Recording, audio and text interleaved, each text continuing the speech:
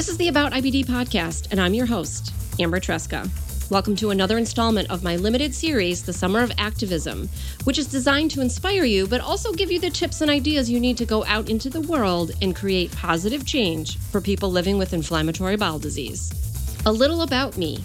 I was diagnosed with ulcerative colitis at the age of 16. I'm a writer, editor, and patient educator who specializes in digestive disease. You can learn even more about me and my disease journey by visiting my website at aboutibd.com. On my trip to Washington, D.C. in December of 2018 during Crohn's and Colitis Awareness Week, I had the privilege of attending a congressional briefing that was organized by the Crohn's and Colitis Foundation. This briefing was to discuss some research that showed how IBD affects minority populations. To put a picture in your mind, it reminded me a little of a press conference.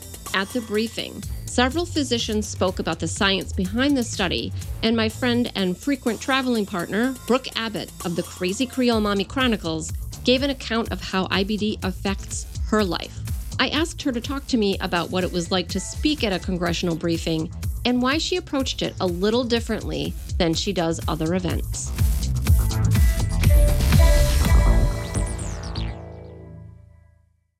Brooke, you and I were in Washington, D.C. in December for Crohn's and Colitis Awareness Week, and you spoke at a congressional briefing.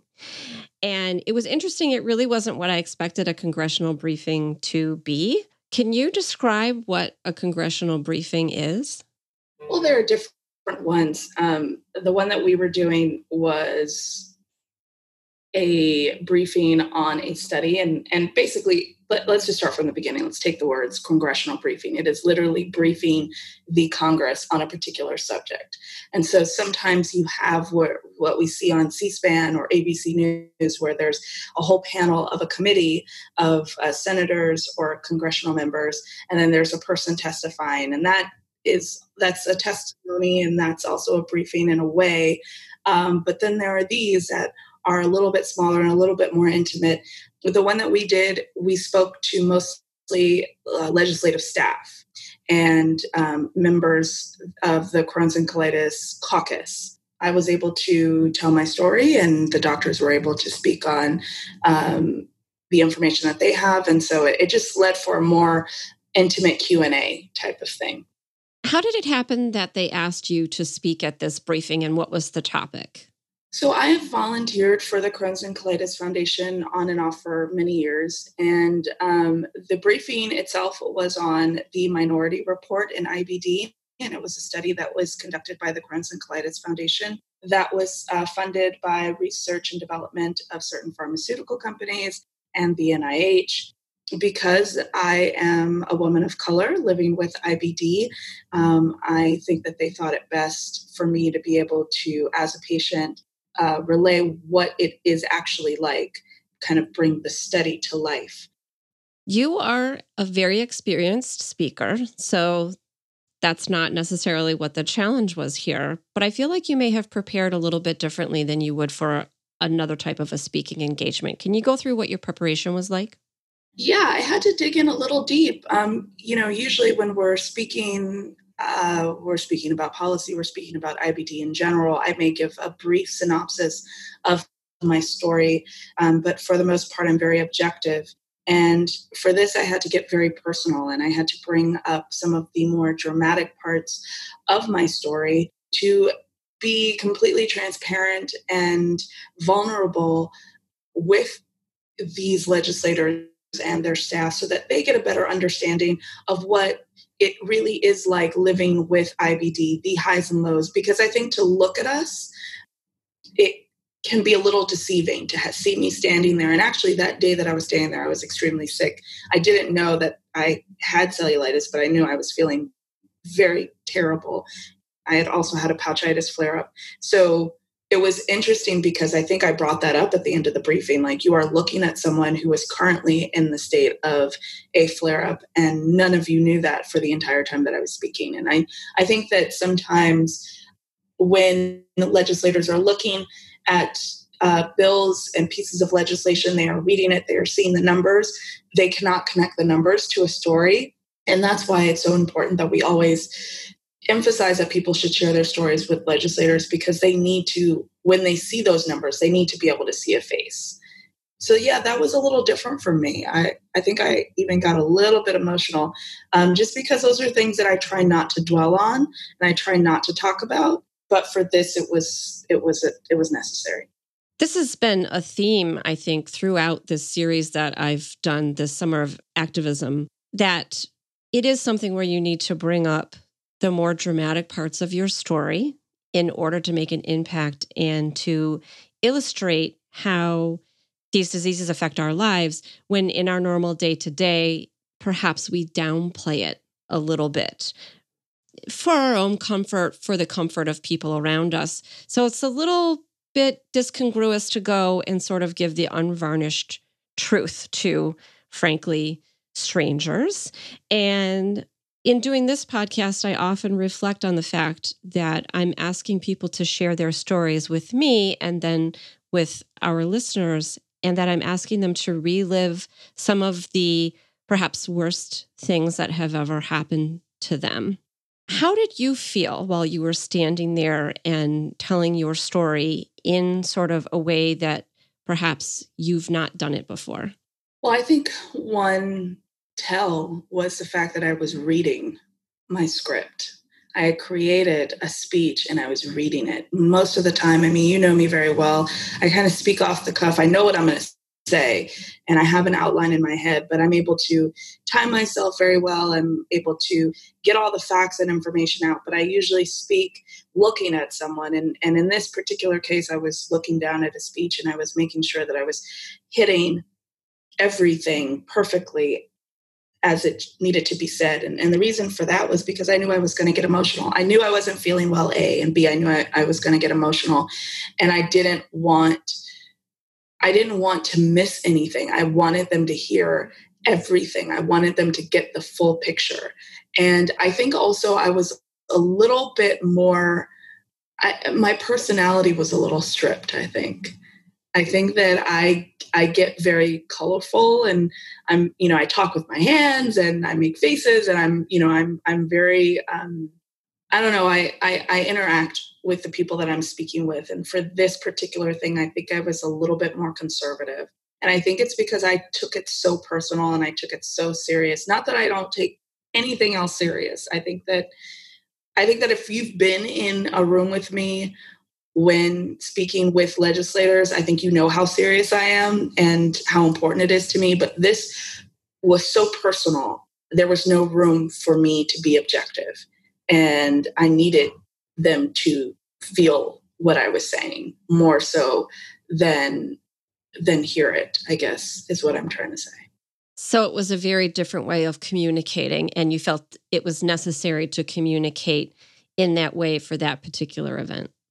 Absolutely. I think that they needed more than the story. You know, people of color are not highlighted in the IBD community as we should be. And the fact that they had to create a separate study just so that certain things could get funded by the government to help people of color have a better quality of life was also kind of annoying and frustrating. And I think that I needed them to understand that too, that I'm very tired of always having to have these separate studies or these separate conferences or these separate histories for women and for Latino people and for Black people and for Asian people and Native Americans. I mean, we're constantly having to separate ourselves and highlight and saying like, hey, we're here too.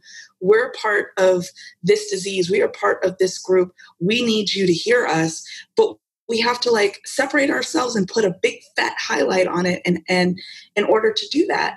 And, some people are like, well, just include it. Well, we do include it and then it gets lost. We had to have a whole campaign. There was a whole campaign for the Crohn's and Colitis Foundation on minorities this year for Crohn's and Colitis Awareness Week, because in the past, I have seen very few people of color be recognized and introduced in some of their campaigns. And it's not purposeful. I think that people just don't, if you're not affected by it, then you just don't think about it. So yeah, I needed that. We needed to be recognized, and I needed them to understand that I have felt hidden by the community and by Congress for so long. So this was a push to bring people of color more to the forefront and to shine a light on the fact that people with color do live with IBD. This briefing was a little bit different in that way. What was the follow-up like? Is there anything that you can share in terms of anyone that you connected with after that? Good, bad, indifferent? The follow-up is pretty much the same for every legislative meeting. This was a little bit different because there were people in there that I didn't sit with one-on-one. Some people gave me their business cards, some people didn't. So that's a little bit different, but the follow-up was pretty much the same. Thank you for coming to the congressional briefing. Have you been able to look over blah, blah, blah, yada, yada, yada. Some people emailed back, some people didn't. I think what was interesting and what the feedback was that I got for this was people did not associate IBD with it affecting people's personal lives and careers and relationships. I pretty much lost everything. And I think that most people associate losing everything and high costs of medical care with diseases like HIV, AIDS, cancer, things like that. And for some reason, they don't associate that with a chronic condition like IBD. I think that's true. We in the community talk about IBD being a family disease, but I don't think it's really thought of that way outside of the community. And what I liked a lot about your talk was that you brought that in. Do you want to just give a really brief overview of the highlights that you touched on during that talk? Sure. I talked about the dynamic between my mother and I, who is a very health conscious person and suddenly had a daughter with a GI disease that she didn't, let have salt and sugar and all of those things for most of her life. I talked about the dynamic that shifted between me and the father of my son, and how our whole relationship did a complete flip. I talked about the lack of information and lack of education that I had about IBD for so long and how that ended up affecting my health. I talked about the lack of representation and how that also affected how I saw IBD and how I worked with my doctor and how my doctors responded to me in the beginning. And I talked about the effects that it has and had on my child and also the growing of my family. How the lack of medical care in the beginning really did affect my family, both in the growth of my family, the finances of my family, and all of those things. And just being the fact that, I am a productive citizen. I went to school. I pay my taxes. I volunteer. I've never been arrested. Like, I am a very upstanding citizen, if I do say so myself. I've never ditched class. That's who I am, the nerdiest of all nerds. I, did things in the way that where they were supposed to be done. And suddenly I didn't have everything. And when I needed to lean on my government that I had invested in so much, my government turned its back on me. And that was, I think, the biggest thing was that my parents invested in me so that I could be a productive citizen. And I invested in myself so that I could invest in my country. And my country didn't invest back in me when it came to healthcare. I was so privileged to be there to see you speak. Thank you for your activism. Thank you for constantly teaching me personally. And thank you for sharing all of this with me so that I can share it with other listeners who can then hopefully use it to spur their own activism in the IBD community. Thank you for having this platform, and thank you for always letting me come on and talk for longer than I should. Well, this is wonderful. This is a beautiful addition to our Summer of Activism series. And closing it out, I think, for the summer. So thank you so much.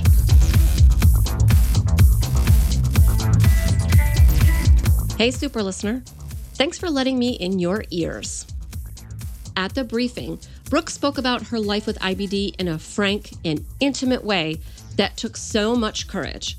It's one thing to tell your story to a few people in a senator's office or at a patient education event, but it's completely different when the stakes are so high. And as you know, because your life is also touched by IBD, our stories are extremely personal. IBD teaches us to be tough, and it's challenging to allow ourselves to be vulnerable. I'm including a link to the video of the briefing as well as all of Brooke's social media information in the show notes. If you have questions about anything related to living with IBD, you are welcome to get in touch with me.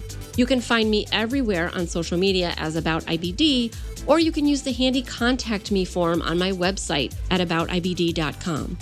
When you have a minute, do follow me on social media and give me a click or a like or a tap to show me that you're out there. And remember, until next time, I want you to know more about IBD.